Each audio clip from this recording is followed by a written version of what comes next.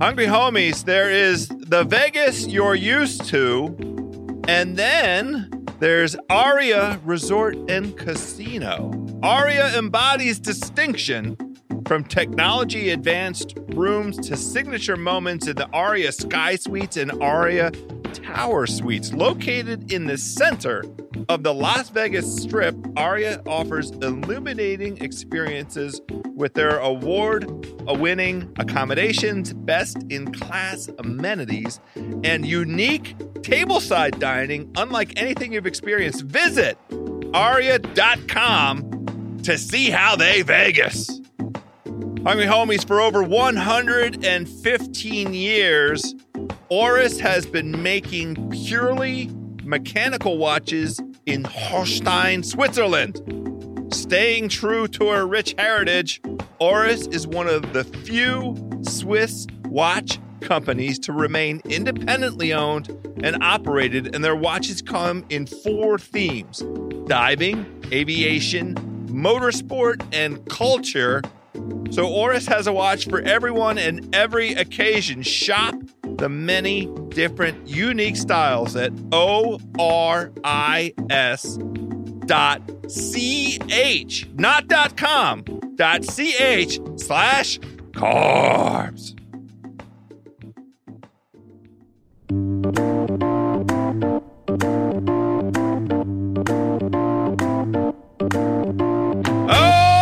Taste buds, my hungry homies, my culinary comrades. It is a beautiful time of year for another episode of House of Carbs, the food podcast for the hungry people, by the hungry people, on the Ringer Podcast Network. I am your hungry host, Joe House. We are officially in December.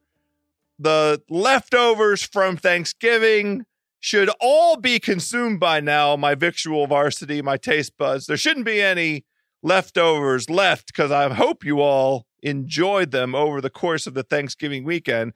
It's officially December, a great, great eating month. All of those hearty, rich, warming, soul-nourishing foods and food pathways are in front of us. As well as the holidays.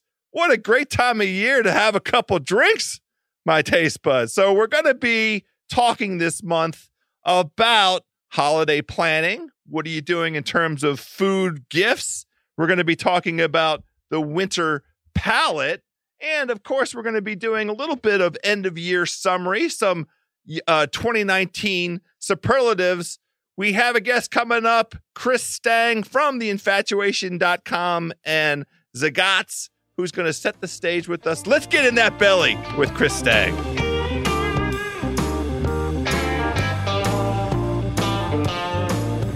All right, my taste buds, Thanksgiving is in the rearview mirror. The calendar has flipped to December, which means we're going to be doing a few things here on House of Carbs. We have, of course, our end of year summary and superlatives to give out. We have in front of us some gift giving. All the taste buds in your life, you need to come up with something delicious for them to look forward to. And we're also going to be focusing, as is our way, on some winter eating. Our guest today is perfect for all 3 of those categories. He is an old pal of ours, the co-founder and CEO of The Infatuation Eats, and also serves as CEO of Zagat, like a cat in the hat. Chris Stang, what's happening, buddy? What up? Nice to be here. Good to be talking again, House. Yeah, welcome back. So the last time we were together, The Infatuation and Zagat had just combined forces, had just joined at the hip, and fast forward now to the end of 2019, there's a rumor out there about the beautiful little book coming back into existence and being available, at least at the outset, to the hungry homies in the greater New York metropolitan area. Is that rumor true? It's all very true. And let me just start by saying I'm very impressed by how well you've learned to pronounce Zagat since the last time we spoke. Well done. Well, let's just go ahead and share. I had to learn at the same time, so I think we should both be proud of ourselves. I've always wanted to call it Zagat's. It's been there, but we clarified when we got together a year ago, and now we know Zagat, like a cat in the hat. We've got it. We made T-shirts at one point last year that just said it's pronounced Zagat, but without any pronunciation on it at all. So let's let people freestyle as they wish. How about that? I like that. That's very charming. Now, you've confirmed the rumor, and we are going to talk a bit about the return of. I've been calling it the Little Red Book. Is that correct? What do you guys call it? It's really burgundy in color. What's the way that you guys like to refer to the book? The Burgundy Bible is the that's the classic previous terminology. Now, I don't want to be here upsetting anyone who I don't want to sort of have to answer to anyone who has a certain feeling about a religious text of their own. So if you don't want to call it a Bible, you can call it whatever you want. But it's a legendary book that's been around for 40 years. This is Zagat's 40th anniversary, actually. So we put the book out in New York, largely because we had just heard since the day we bought the brand that people really, really, really wanted the printed guide back. But it's also the 40th anniversary of Zagat. So we thought, what a fitting way to celebrate than to put this book back out into the world and give the people what they want. It's going to be the 2020 edition of So typically the way this works and has always worked is that the fall of for example, the fall of 19, the 2020 book comes out. So that's how the publishing schedule has always worked, and we stuck to that. We basically didn't do anything different, and what we really aimed to do with the book was to give people the book they expected to see. So Google had changed a few things in the years that they printed the Zagat guides. We actually went back to, for example, they had changed the rating system. So we went back to the 30-point rating system that Zagat was so well known for. We went back to the original branding. You won't find any infatuation promo material inside of the book, not because we don't want to promote ourselves, but really just because we wanted to make sure that that this book felt like what people would expect to have in their hands when they bought it based on the brand's history. But also we wanted to telegraph to the world that the Zagat brand is in good hands and that we are capable and willing and excited to make this thing as relevant, if not more so, than it has been over the last 40 years. Yeah, and there's a lot in what you just had to say there, and we're going to unpack some of it, but I want to make sure that I got the T's correct. Will the printed version be available in time for Christmas and or Hanukkah? Can folks give it out as a gift this gift-giving season? The printed version has been available wherever books are sold since November 12th. Boom. There you go. So I didn't tell a lie. Yep. I'm very. No, I would never put you in that position. I appreciate it. So a couple of the things that you just touched on that I want to dive into a little bit. First of all, bringing back the 30-point system for food, service, and decor. That is an all-time no-brainer from my perspective as a hungry homie that has been devouring the Burgundy Bible for as long as it existed, all the way up into its transition over the last handful of years. I was a person who bought the book and bought all of the DC books, and I still have them. They're in a stack at my house. I'll take a picture. I'll put it on the IG. I love that. Yeah, please do that.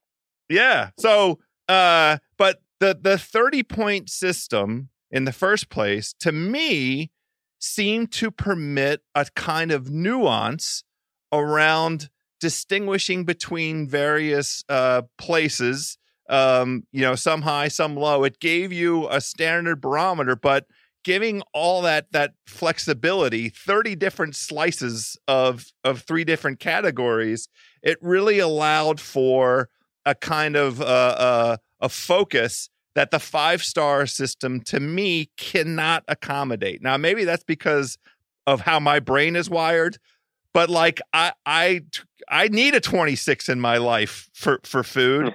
And I can live with a 20 for decor if I'm getting 26 for food. Do you understand what I'm saying? Yeah. Yeah. I mean, look, we spent a lot of time. We've been thinking about ratings and rating systems and scales for a long time, even just because of the infatuation. And certainly Google had done a lot of research on their own, and, their decision to, put it towards the 5-star scale probably had many, many, many factors that were involved, including the fact that Google user reviews were already being made in that format. So we've always felt like the infatuation that the more range in the scale that you can have, the better, for exactly the reason that you're talking about. And obviously we didn't have to reinvent anything with Zagat. We just went back to the original scale. There's a lot of different ways. I think no matter what, with rating systems, you need to educate people as to what it means. So, as long as people understand that it's a 26 out of 30 and not out of 50 or something like that, I think it's all pretty straightforward. You just have to do the work to help people understand the spectrum and understand what each thing means. And with Zagat, the way that we came to the decision to take it back to 30 points for the book was just that, why try to answer this question for ourselves now when we know that there's 40 years of precedence here to go back to? And, look, we're going to have to make some decisions for ourselves as we continue to build both the infatuation and Zagat, and have to decide how are we going to make sure that people can understand the two rating systems and the way they relate to each other. So I'll be honest with you, I don't know what we're going to do moving forward with the rating scale for the future of Zagat and for the future of the infatuation and for the digital products that get made moving forward. But I can tell you that I agree, and I think we agree with what you're saying, is that people need context, and the more context that you can give them, the better, and the more information you can give them to make a decision, the better. So that's where we'll try to land. And, especially for the book, it just felt like, why wouldn't we take it back to what people know so well? It's a book after all. Yeah. And so far people seem very happy about it. So and like it's made a good decision. Yeah. And, part of that good decision will be restoring the books for some of the other cities in the great United States of America. I'll let you in the fullness of your business judgment and as the economies of scale kind of play out, make that judgment, reach that correct decision in your own time and on your own timeline. Yeah. I'm just telling you that's the correct decision that you need to make. I appreciate that. Yeah. Your consulting retainer fee is in the mail, so I appreciate it.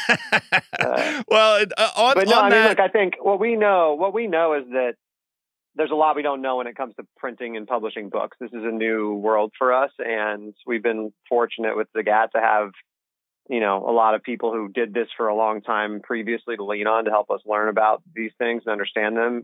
Most importantly, Tim and Nina Zagat, the founders, who we still see and talk to frequently and ask their advice on these things. But what we also know is that, print and publishing is in a different place now than it was even 3 or 4 or 5 years ago. I really believe there's a place for books. Obviously, we made one this year, and I think that there's something really nice about something you can hold in your hand, and something, especially, with the vastness of the internet, there's something really nice about a book which feels finite, and there's even something we had talked about, which I can't remember exactly how it came up, but we were talking with somebody about how different it is looking for something in a book than it is on the internet. And the example that this person was using was, imagine you go to look up a word in the dictionary.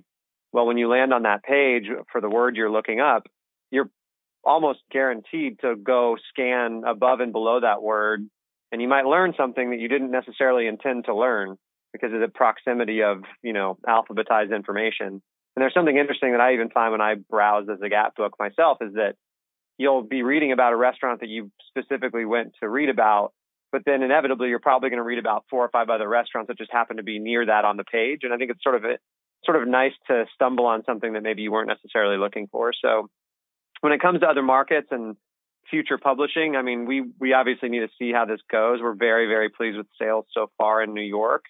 And we'd love to do more of this, and we'd love to really, wave the banner for print and published, book publication moving forward. But we also need to make smart business decisions. So we'll take a look at some things over the next 3 months or so, and then decide what we're going to do moving forward. But in the month or so, 3 weeks that this thing has been out, we've been really, really, really excited and encouraged by the sales. So that's a good first step.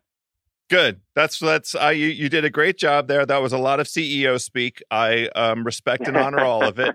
But I'm interested in a couple other things. Now, with the return of the 30-point system in print in the New York iteration, what about the online version of Zagat? Is there any contemplation of going back to the 30-point system for the online resource? Yeah, it's all on the table. This is something we're learning a lot about right now, which is that, we're still, as we build this new digital platform, which will be what Zagat, what ultimately Zagat becomes online and, in the digital world, there's a lot we're still even learning about the way that people input information when you ask them to take a survey online. And so what we want to do is make sure that we're gathering information that's high quality, and what comes out the other side is high quality and that makes sense to people. We also, I think, need to be smart about thinking about down the road. If you see a Zagat and an infatuation rating in the same place, will you be able to understand what they mean in context to each other? So yeah, I don't have an answer yet, but that's something we're trying to work through now. Sure, but you're helped by the fact that both of those individual entities have their own standalone identity, and they impart different information. Like, we've been saying, Zagat's been around for 40 years. It has a credibility and a sort of a reference unto itself. You know what you're getting when you look at the snippet of information and the scores associated with Zagat. If you're a person that has used it before and then gone and eaten at a restaurant and come out with your own conclusions about how that went, and then you can marry that up with how the review went. And the same is true of the infatuation. And one of the things we're going to talk about today, we're either just up on it, or it passed the 10-year anniversary of theinfatuation.com, right? Yeah, that was in April. There we go. So so 10 years of The Infatuation, that's a lot of information for the taste buds, the victual varsity out there to go eat at the places that you've reviewed in the cities where The Infatuation has taken on the reviewing, and make a decision about what kind of information is being given and how does that information relate to what their belly just experienced and what their eyes just experienced, and, the overall sense of the place. And to me, as an old school eater, I go to 3 places for information. And I'll just be super candid with you. Until, with the return of the book, Zagat has been sort of in a third tier for me. The places I go are The Infatuation, and you're in however many cities you're in the U.S., because it's an international operation. It's like 8 or 10 cities in the U.S. Is that right? No, we're at, I guess in the U.S. with full-time staff, we're at 15 now, and we have a full-time staff in London as well. And then we cover all together with travel guides and things like that. We cover 25 cities around the world. Oh, okay. All right. I was just going by, just when I happen to travel, what I populate. So it's broader than my own experience, which is not surprising. But I also look at, so we're going to talk about that. I look at Eater and Infatuation. Those are my 2 for information when I'm traveling, when I go to a place and I have a specific kind of food that I want to try, or if I just want to see what the scene is about. Those are the 2 places that I'll go. And Infatuation has what I typically regard as the most information, the deepest dive, and the rating scale is helpful. It's not always the case that Infatuation, is in every place that I'm at. So, lots of times Eater helps fill the gaps. But I'm interested in sort of the footprint that you imagine for Zagat. How it's got the big cities covered online. What's the current inventory of Zagat cities and reviews and so forth? Well, I don't know exactly off the top of my head how many cities there are that there's content in based on what you would call the current Zagat.com, which is what's there right now. And that what's there right now that you see at Zagat.com is really what Google had built and maintained. We've obviously been building something off to the side since we bought it that we'll flip the switch on next year that will become, the new Zagat. So what will happen when we flip the switch is you'll find a new Zagat.com that is crowdsourced.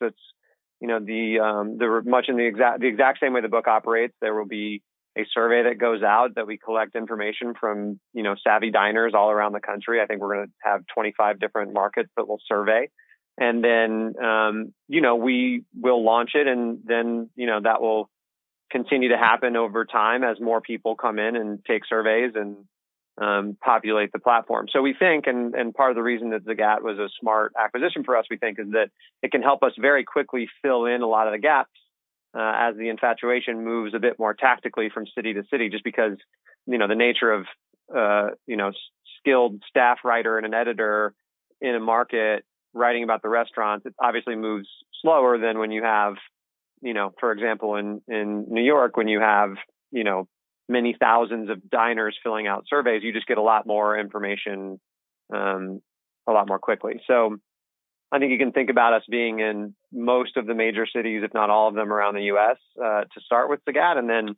we obviously want to be international as quickly as we can, and I think that'll be a big focus for us as a second sort of goal after we launch the new product next year.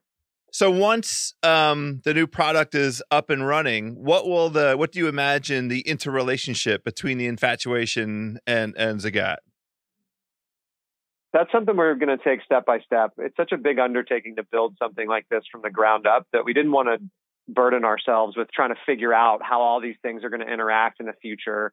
Though we know we will want to do that, we know there will be opportunities for us to serve the users and the community in a way that's very effective by giving you what will ultimately be a critic score and then a community score, so to speak, to cross-reference. But I just really felt like if we tried to do all of that at once, it would just be quite a challenge to do it all well. And we're still a lean team, and so we're essentially the same size team as that we were when we bought Zagat, but with two brands and two distinct missions. So we're hiring and building out the company as we go, but we're still a pretty small company, at least relative to what we're trying to pull off. So the first step will be getting the new Zagat product out the door, much in the way that the first step was just getting the Zagat book to exist again. And then over time, I think all we want to do is figure out ways that we can really serve people with information in a really effective way and in a way that makes people come to us instead of everybody else.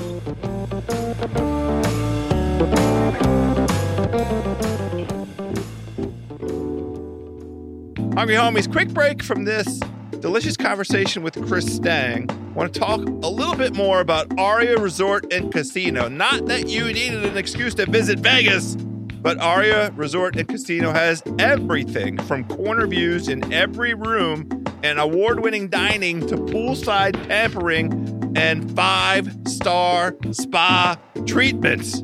Aria embodies distinction, from technology advanced rooms to signature moments in the Aria Sky Suites and Aria Tower Suites. The Forbes Travel Guide 5-star rated Aria Sky Suites are an unrivaled hotel experience, offering a level of service and personalization unlike anything in Las Vegas. The city's entertainment, my hungry homies, is not limited to the stages, casinos, or pools. And you know this.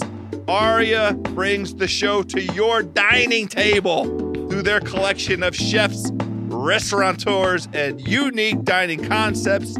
For example, visit the Jean-Georges Steakhouse for specialty items like certified Kobe A5 and tableside smoked Wagyu brisket. Or take in the sights at the Bordeaux Brasserie, including old school beef Wellington. Delicious. Carbone, the Italian joint, captains guide you through dinner with Italian-American masterpieces like the Dover Piccata. And at Julian Serrano Tapas, You can share authentic plates among friends, including the Pata Negra. And the newest edition, Catch, is bringing an epic rendition of Asian-influenced sushi, seafood, and steak. All the excitement is located at the center of the Las Vegas Strip, only at Aria Resort and Casino. Visit aria.com to see how they Vegas.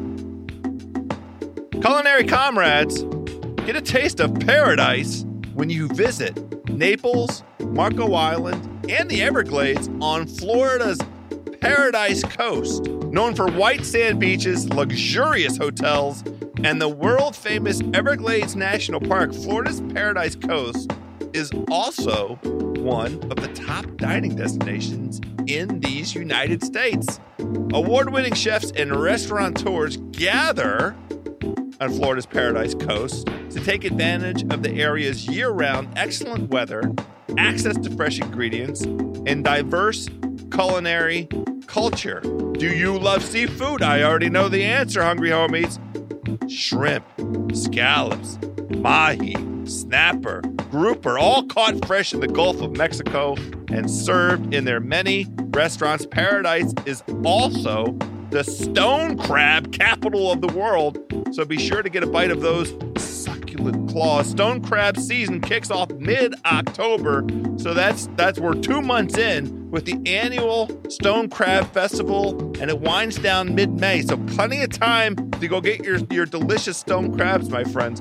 You feeling adventurous? Order some Florida alligator for some rustic Florida fare. Paradise Coast restaurants utilize farm-to-table ingredients, seasonal menus, and they offer options for many dietary restrictions without sacrificing flavor. Taste buds, discover the citrus-spiked dishes, artisan cocktails, craft breweries, traditional Southern comfort foods, and more that make Florida's Paradise Coast a must-travel location for any serious food person. Learn more at dineinparadise.com. Hungry homies, today's House of Carbs also presented by our pals at Airbnb. Airbnb, I'll have you know, offers more than places to stay. They have one-of-a-kind activities as well. You don't even need to stay in a home to book an Airbnb experience. You can get a real taste of what it's like to eat like a local with cooking experiences. You can make and eat traditional meals with the people who know them best, like a sweet Italian grandma named Nonna Narina. This is Rome, Italy, my hungry homies. Nonna has been rolling pasta by hand for 8 decades. She's going to teach you how to make her famous ravioli, cannelloni, and fettuccine with fresh ingredients from the Italian countryside. So many people have come to cook and eat in Nonna's kitchen that she literally turned her tiny medieval village into a pasta destination. Taste buds, the cooking experiences are like being invited to a family dinner anywhere you go. You can do fresh ramen noodle making with the chef. You can do a churros and chocolate masterclass. If you want to share a local meal with a host like Nonna Narina, then you could do that too. It's airbnb.com/experiences. And you can also check all this out on the YouTube, and I encourage you to do so. It gives you a real feel for what this experience is going to consist of. If you want to share a local meal with a host like Nonna Narina, airbnb.com/experiences. That's airbnb.com/experiences.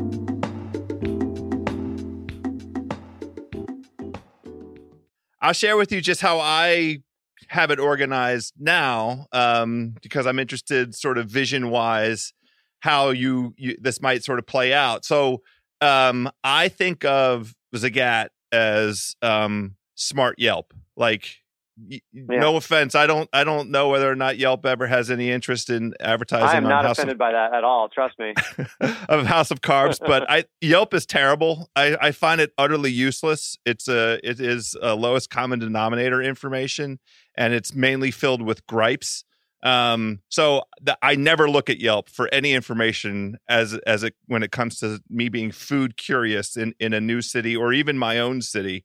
I find the information they impart. So if you have designs on buying Yelp, I'm sorry for saying all these bad things about it, but I don't. I have designs on replacing them, so it's all good.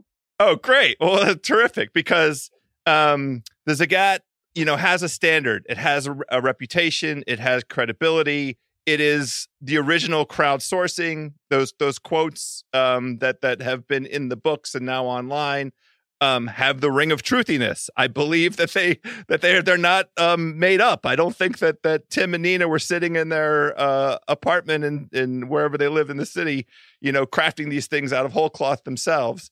And the infatuation has, to me, as I've gotten to know it, it's a deeper dive and has a kind of editorial voice, that speaks a kind of language. It imparts a kind of information that's different from crowdsourcing. It is more pointed. Yeah. It is more, to me, in the way that I receive it as a consumer of it. Like, I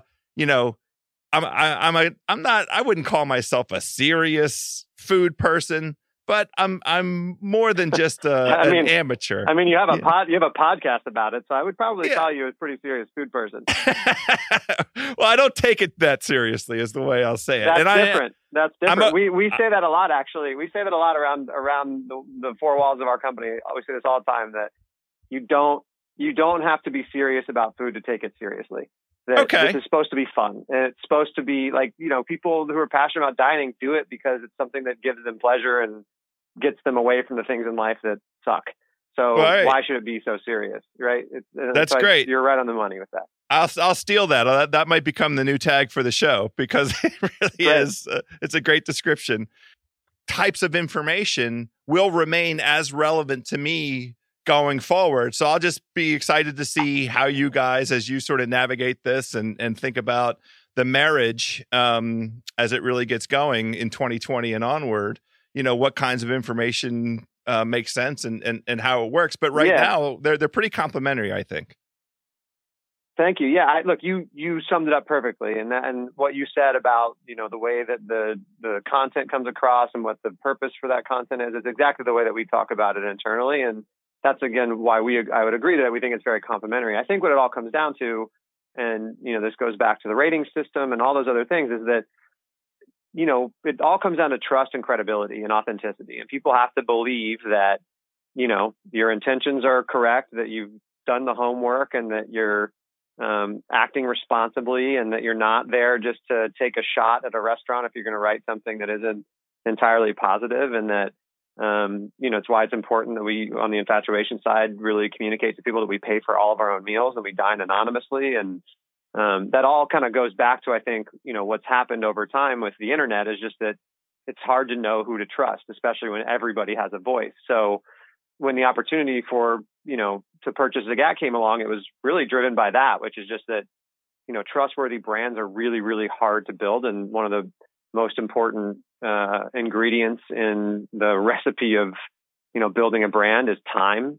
And so, you pointed out also that the infatuation's 10 years old. So we feel like one of the most important assets that we have that's really hard for someone to just come along and, take away from us or copy or steal is just that trust and credibility inside of both of the brands. So it's an easy thing to screw up. And that's what we have to talk about and make sure we're really smart about as we build and grow and expand and scale, is that we can't lose that relationship of trust and credibility with the audience, and the element of authenticity and credibility has to remain intact with the brands. But once you have that, there's a lot you can do to make sure that you're serving people with high quality information. So we're still going to learn a lot as we go along and figure out, especially as we think about where you might see both ratings in the same place. That might be a window sticker, or it might be on each,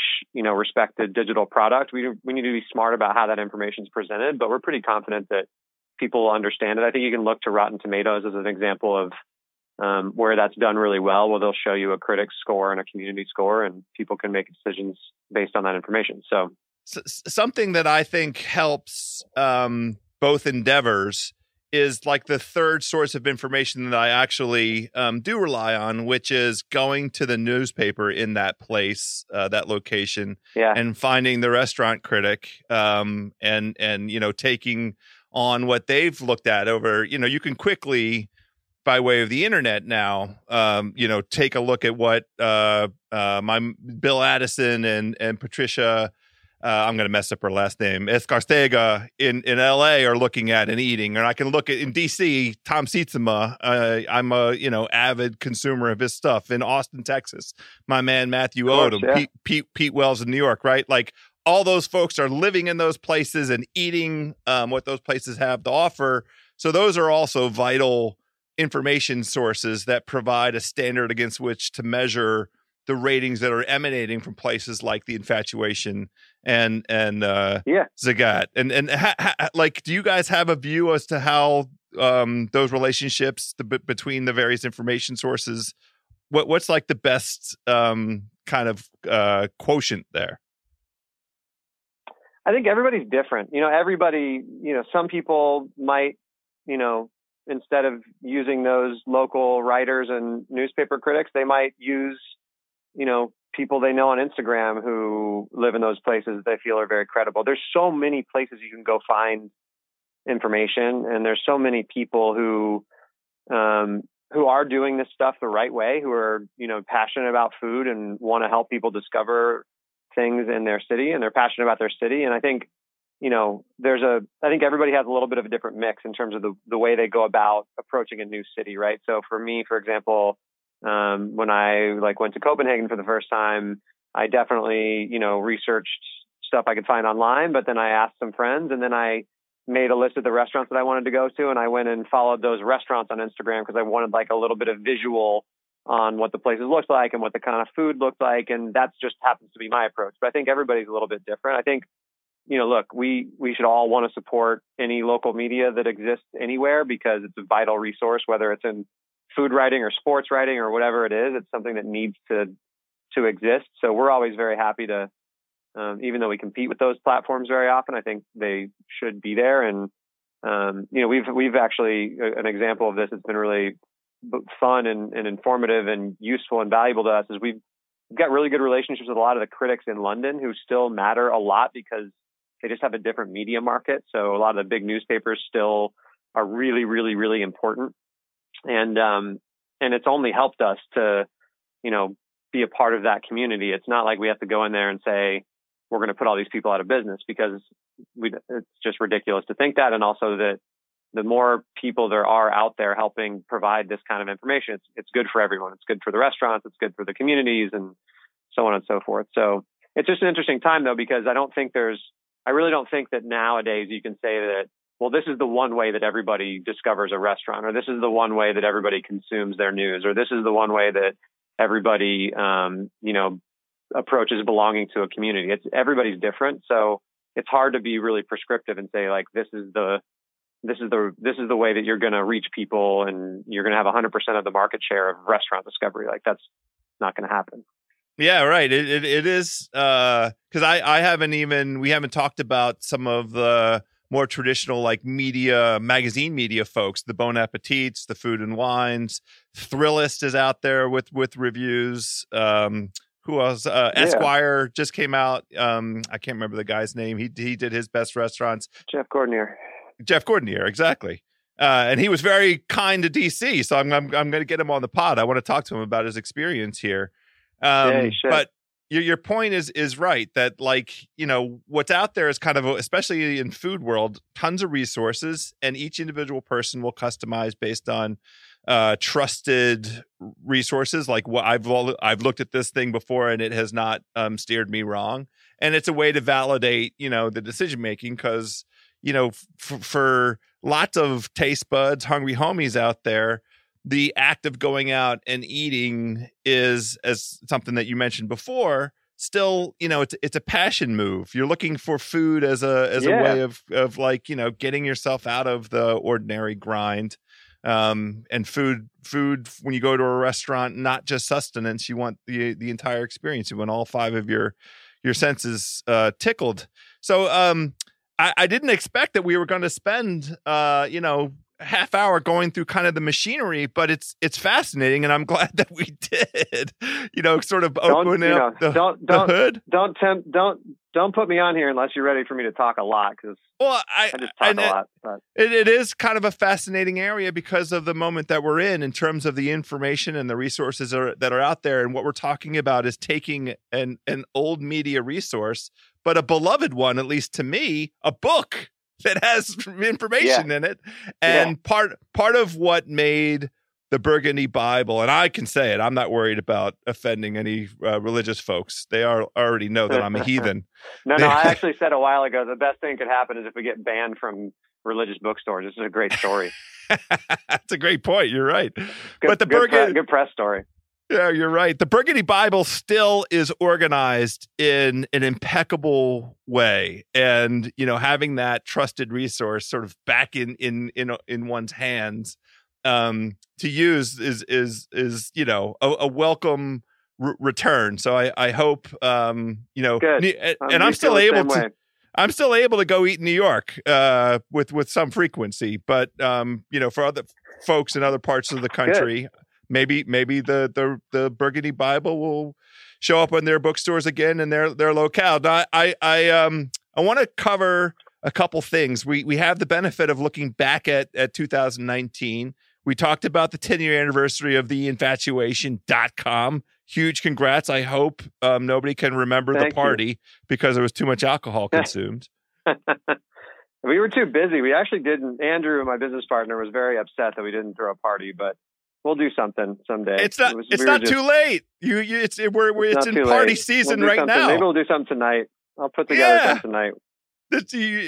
December is the month. It's holiday party season. Right. It's time to celebrate all the great things that happened in 2019.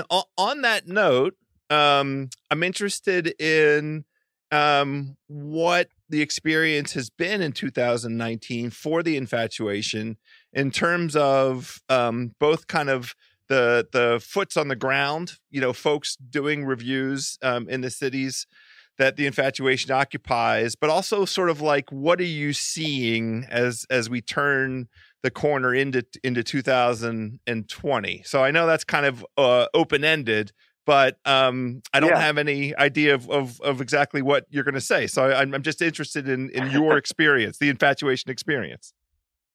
Yeah, I think first and foremost, the thing that's been really encouraging and just great to see is I think that as we've continued to expand into new markets, we've really seen that almost every city in this country has a really exciting and interesting food scene happening now.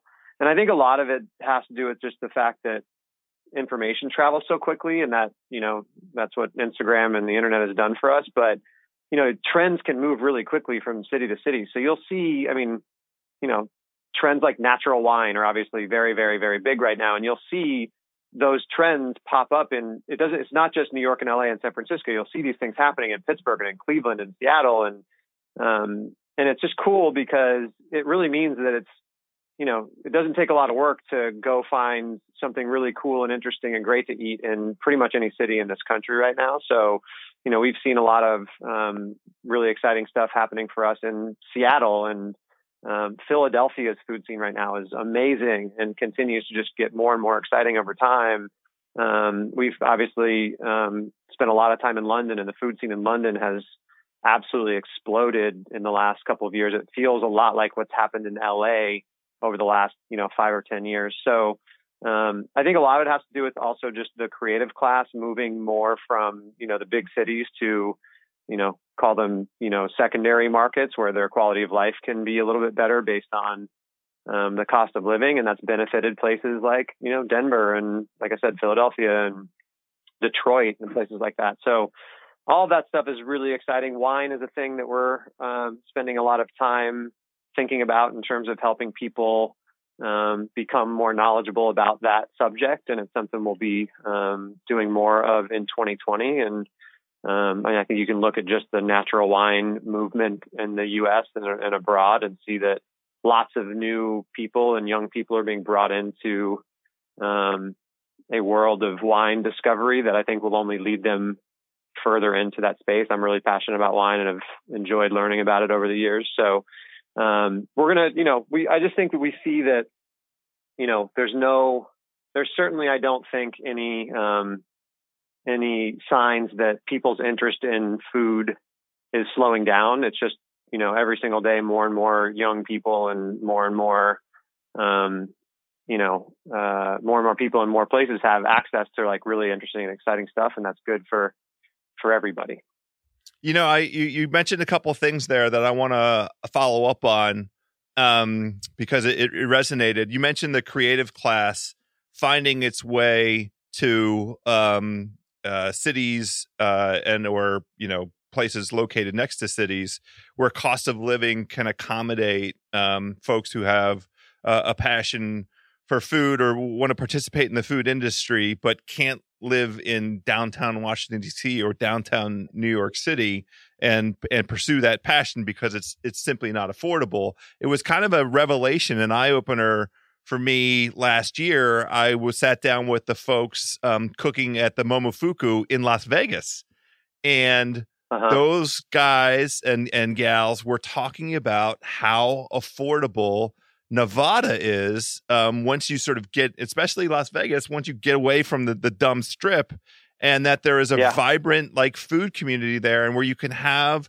a real standard of living, and the combination of housing and taxes and just basic living prices in Las Vegas was super accommodating. I think what you observe there about other kind of markets, like you mentioned Denver, where there are people with money in those places that are willing to spend money on food, some disposable income, and that folks who want to make food their living in terms of cooking or participating in the food industry can go to those places and live in those places. Is there other than Denver? And I know I'm putting you on the spot. Are there other cities where you kind of see that creative class, sort of finding themselves and building up a community like that?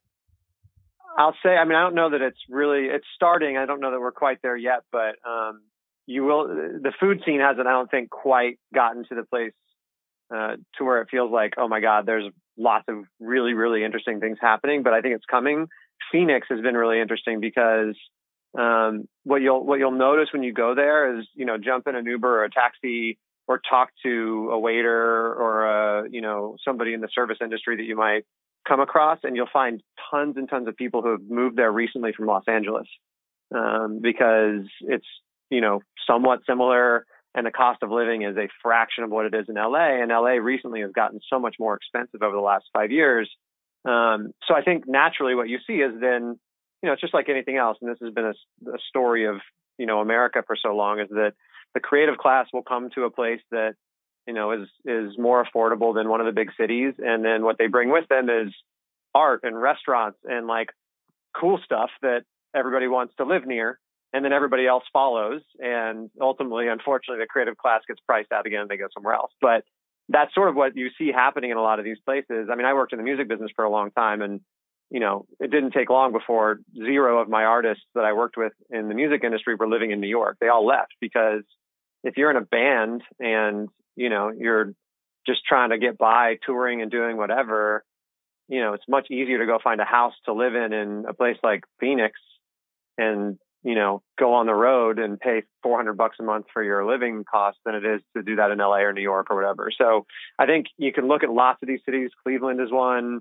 You can kind of just pick whichever, pick a bunch of cities that, aren't those sort of coastal, mega economic hubs, and you'll find really interesting, talented people doing great stuff. And I think one thing that I would say is that also, when you get out of these places in which, rents are super high and cost of living is super high, it also means that the cost of restaurants can be lower, which means that you don't have to have people. It doesn't have to be all about people of high net worth. It can be people who are, middle class and working class who can experience these things because you're not having to price the food and the experience so high to pay for some outrageous, rent. So that's what's kind of nice about it too, is you can go have these experiences in many of these cities, and it's a lot more affordable than it would be in a place like New York or LA or San Francisco. So it's exciting because you really are seeing, I think, a lot of really great cities benefit from talented chefs and restaurateurs going and taking their skills and their ideas to places that may not have them right now. Yeah, well, I will tell you, I was fortunate to get down to Memphis, Tennessee this summer, and Memphis. Yeah, unbelievable Cool. food things going on down there that are not just barbecue or fried chicken. There are chefs like Andy Ticer and his partner Michael Hudman that are down there, like kind of a little bit of a mini empire. I'm just giving them a shout out because I ate at 3 or 4 of their restaurants when I was down there. And it was like, they're doing innovative, they're taking Southeastern traditions, Southern traditions and ramping them up on here into the 21st century. And the places are cool and the food is delicious. And, it's exactly, I think, what you're describing. The thing that you mentioned earlier that I'm still trying to get my arms around is what's going on in London. So what's going on in London?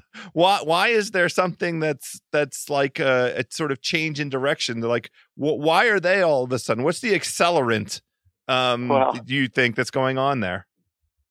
I mean, I don't know that I would be the best person to ask about the sort of macroeconomic trends that drove a lot of this, but I will tell you that it is definitely connected to the fact that it at least was easy for people from other European countries to come and work there and to bring a bit more diversity to London in terms of cuisine and just ideas and experiences that made it more interesting than it had been for many, many years. I mean, the craziest thing about London that's so great is you go and you can find so many cuisines represented that you wouldn't find in a lot of other places around the world. I mean, there's lots of great African food. You'll find a lot of Turkish food. You'll find a lot of other Middle Eastern food. You'll find great different regional Chinese cuisines. Yeah, all of it's there, and it's so interesting, and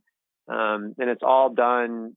There's just a big, broad range of restaurant, types and experiences that you can have that's really different than anywhere else, I think, in the world right now. And I don't know, Brexit will play some role in this for sure, depending on whatever happens over the next, couple of years. But it does feel a lot. And I think LA, changed for very different reasons, but it feels the same. If you spent any time in LA, where really it was almost like a 4-year span where just all of a sudden so many interesting things were happening all around that city. I mean, you can look at LA and just as one example, think of like Squirrel, right? Which is in this part of, I guess it's technically Silver Lake, but it's in a, kind of a funky off the beaten path part of Silver Lake that you wouldn't just necessarily happen upon. But I'm sure that, when they went into there, the rents were reasonable and they could try something interesting because the rents were reasonable. And then the next thing you know, there's this really unique and amazing restaurant that exists in a place that may have been harder to pull off in a more expensive market. And London is similar. I mean, there's a restaurant that has 2 locations now that started in a shipping container, an Indian restaurant called Cricket. And you'll find examples of that all over that city. A lot of it has to do with also the fact that London is really spread out the same way that LA is. Yeah. So, you can find little nooks and crannies in between high traffic areas where, people can discover you, but maybe you're not paying some high price for a super high end neighborhood, but you're like in between it. And that's harder to do in a place like DC or, New York, where the population is more densely packed in. So, there's probably a lot of other factors that I'm not 100% aware of that have driven it, but it's amazing. I mean, I've been over there so much as we built our team up, and it's actually been really good for us because I think what was good for us in LA that's good for us in London is that we're kind of growing up with that city's restaurant scene as well. So as people are starting to discover it, they're starting to discover us as well. And we're becoming a part of their journey of discovery. And that's the best case scenario for us. So I would highly, highly recommend going over there and spending some time and eating your way through that city. And it's interesting too, because even some of the same stuff that we've been talking about with the creative class, I mean, you'll see now outside of London, other markets that are starting to get really interesting food scenes going as well, like Bristol and Manchester. So it's just super fascinating. Yeah, I haven't been to London in a decade, and I've been hearing bits and pieces of the kind of what you're describing about what's been happening there, and I bet it's like a radically different place than what I observed. You're gonna need to take some time off for sure. You're gonna need a couple weeks.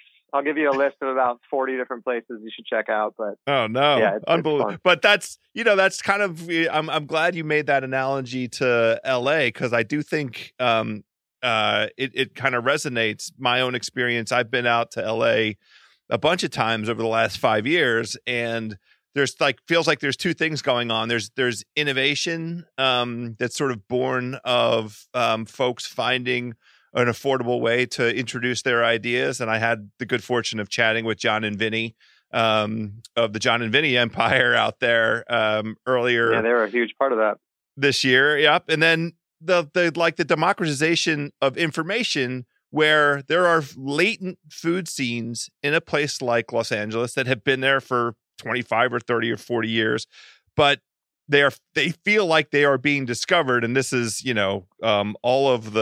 I'm confessing all of the sort of class bias and all the stuff that goes along with, not knowing enough about Koreatown in Los Angeles, because that's not what my experience would have taken me to 15 or 20 years ago.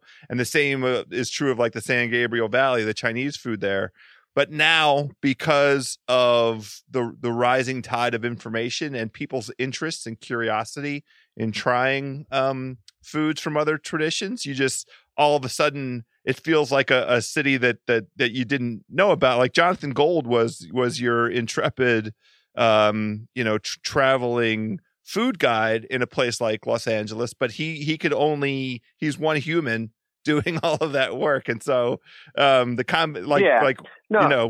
ahead. That's a good point. It's not like there wasn't great food in LA before, 5 years ago, but I think to your point, the information part of it's really important. There's also just simple things like ride sharing has made it much easier in Los Angeles to go, travel a little bit further than you might have for dinner because you want to have a couple drinks at dinner. Things like that actually play into it as well. And yeah, I mean, again, London's had, a food scene for a long time as well. But I think what we all look at, I think when we think about like a place that you're excited to eat, is you want to see a big, broad range of stuff, right? Like you want to be able to have, the sort of an option to do the fine dining thing if you want, and you want to be able to do the super casual stuff as well. And, that range, whenever I think about a great food city, I think about like, does it have that range? Is there a bunch of different stuff I want to try from all different price points and all different cuisines? And if so, then I'm excited to go check it out.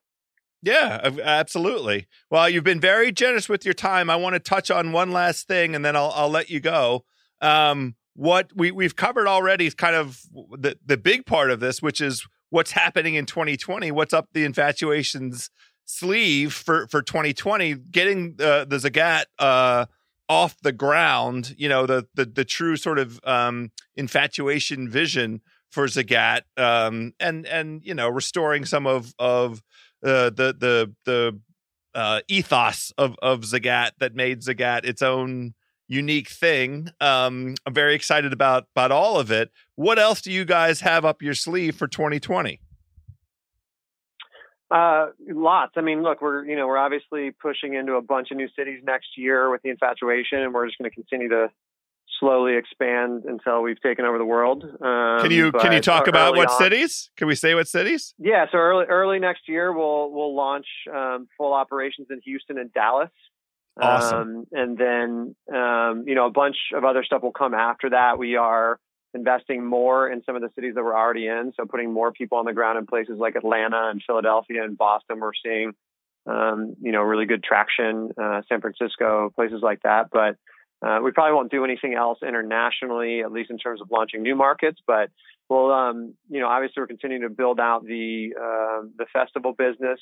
We won't add new markets next year, but we'll continue to grow EatsCon both in New York and Los Angeles. That's been really, really great for us. You also see, I can't get into exactly what right now, but you'll see us do some some festival experiences outside of the U.S. in some pretty interesting markets next year, which we'll let you know about as soon as we can announce. We launched a membership program in New York where people can sign up to be a friend of the Infatuation, which basically gets you like first access to our events. It gets you discounts with some of our best brand partners. It gets you, we're doing some travel guides now that cover hotels and things to do in a lot of the cities that we have content in. And it's really just meant to be kind of like a supercharged community. So we launched that in New York, and it'll launch in LA next year as well. And can it get you can it get you a reservation? I mean, that's the hardest thing. That part we don't do. Part we don't do yet, but we'll see what we can manage over time. That would be my recommendation. Access is key. Access is key. That's what it's all about. It's the hardest thing to deliver too. I hear you, my man. I hear you. Well, that's exciting stuff. I one last question, then I'll let you go. It's December the 4th today that we're taping this. Tell me what holiday tradition / venue between now and New Year's you're most excited to go experience. And it doesn't have to be New York. It could be anywhere. Yourself. Personally? Yeah, the Stanger experience. Let's hear it. My family does two things. So we do, the most important thing, I guess, between now and Christmas and New Year's is we'll be in Breckenridge. We take a house up there and ski for a couple of days in the snow. For those of you that are ski and snowboard enthusiasts, the snow in the at least the Colorado part of the Rocky Mountains is outrageous this year. And we do food wise, we order a smoked turkey from Texas. There's a company called Greenberg Smoked Turkeys. Oh. And they'll ship anywhere, and they're amazing. They're really good. So we'll get a Greenberg smoked turkey. We'll drink some wine, and we'll ski with a hangover for a few days. So that I'm excited about. I love it. That's a great tradition. And we had Andrew Knowlton on last week, who was doing kind of a Texas Thanksgiving, but he mentioned a tradition. He orders a goose from a place called Schiltz. Have you heard of the Schiltz goose? No, I feel like I need to trade some tips on. Well, this is it. Mail order Christmas birds. Yeah, so I'm so excited. We're giving out to all the taste buds, our hungry homies out there. The Schiltz is up in the Dakotas somewhere. We weren't sure whether it was north or south. And Greenberg is in Texas. So you got your smoked turkey from Texas and your roasted goose from the Dakotas. I mean, it sounds like half of the Christmas table's already taken care of. You're done. That's the best part about it. You don't have to do anything. It just shows up in the mail. That's the whole point. That's it. My man, Chris Stang, always a pleasure. This is very exciting stuff that's going on with both the Infatuation and Zagat's. I am going to buy the red book, the Burgundy Bible, just because I love touching it. I love looking at it. It's a fun way to spend, 10 or 15 minutes, and especially on the train ride from DC up to New York, as I think about, what place I might try and sneak into. I might have to call somebody to get a reservation, but.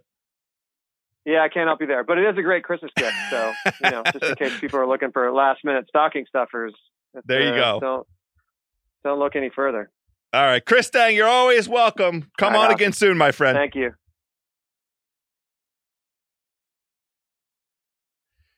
All right, there we go, my culinary comrades. Thank you very much to Chris Stang. Lots of exciting things going on at the Infatuation and Zagat's. Go get the Burgundy Bible. If you have any reason at all to be in New York in 2020, you've got the Bible handy, and you can also go online and do all that kind of stuff. But the Burgundy Bible, I'm telling you, if you haven't held one before and looked through it, it's really an iconic reference tool, and I'm excited to have it back in my life.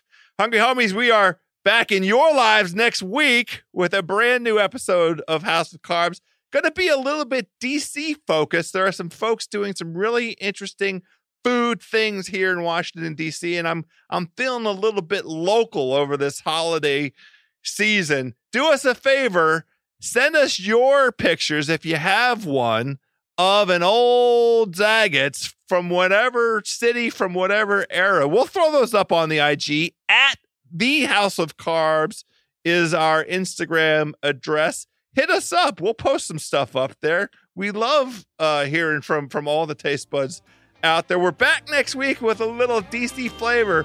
Until then, my hungry homies, let's stay hungry out there.